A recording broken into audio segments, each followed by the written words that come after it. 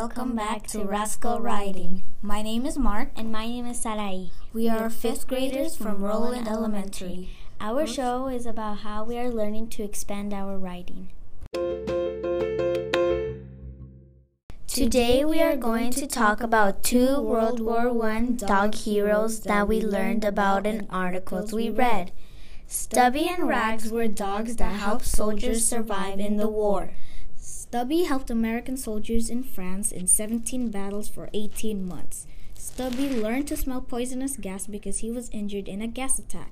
Later on, Stubby smelled mustard gas in the air before the soldiers and warned them by whining. The soldiers put on their gas masks and ran off the field. Stubby saved the day. Rags helped American soldiers in one battle in the Argonne Forest in France. A soldier named Jimmy Donovan was hurt, and he sent Rags to get help. Rags used his sharp ears to find the rear guard, even after a big blast injured him. Rags did it. The soldiers rescued Jimmy. After reading about these dog heroes, we wrote an informational essay where we compared and contrasted Stubby and Rags. One of the highlights about my writing was the intro. Here's what I wrote. In the story Rags Hero of World War I by M.T. Raven and Stubby the Dog, Unexpected Canine Hero by Molly Picardi, these are two of the dogs that help soldiers on the battlefield.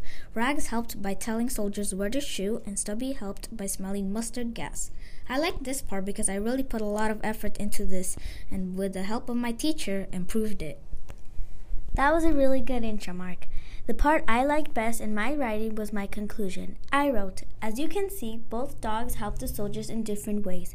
Stubby used his nose to save the soldiers, while Rags used his ears to find the soldiers. I like this part because I restated my claim.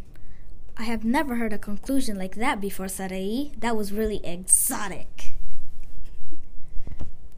The cool thing about compare and contrast is that I got to tell about the differences and similarities of both Stubby and Rags. Yeah, I agree. If you want to read about these hero dogs, please click the links on our show notes. Thank you for listening to our podcast. Please tune in to our next episode. Bye for now!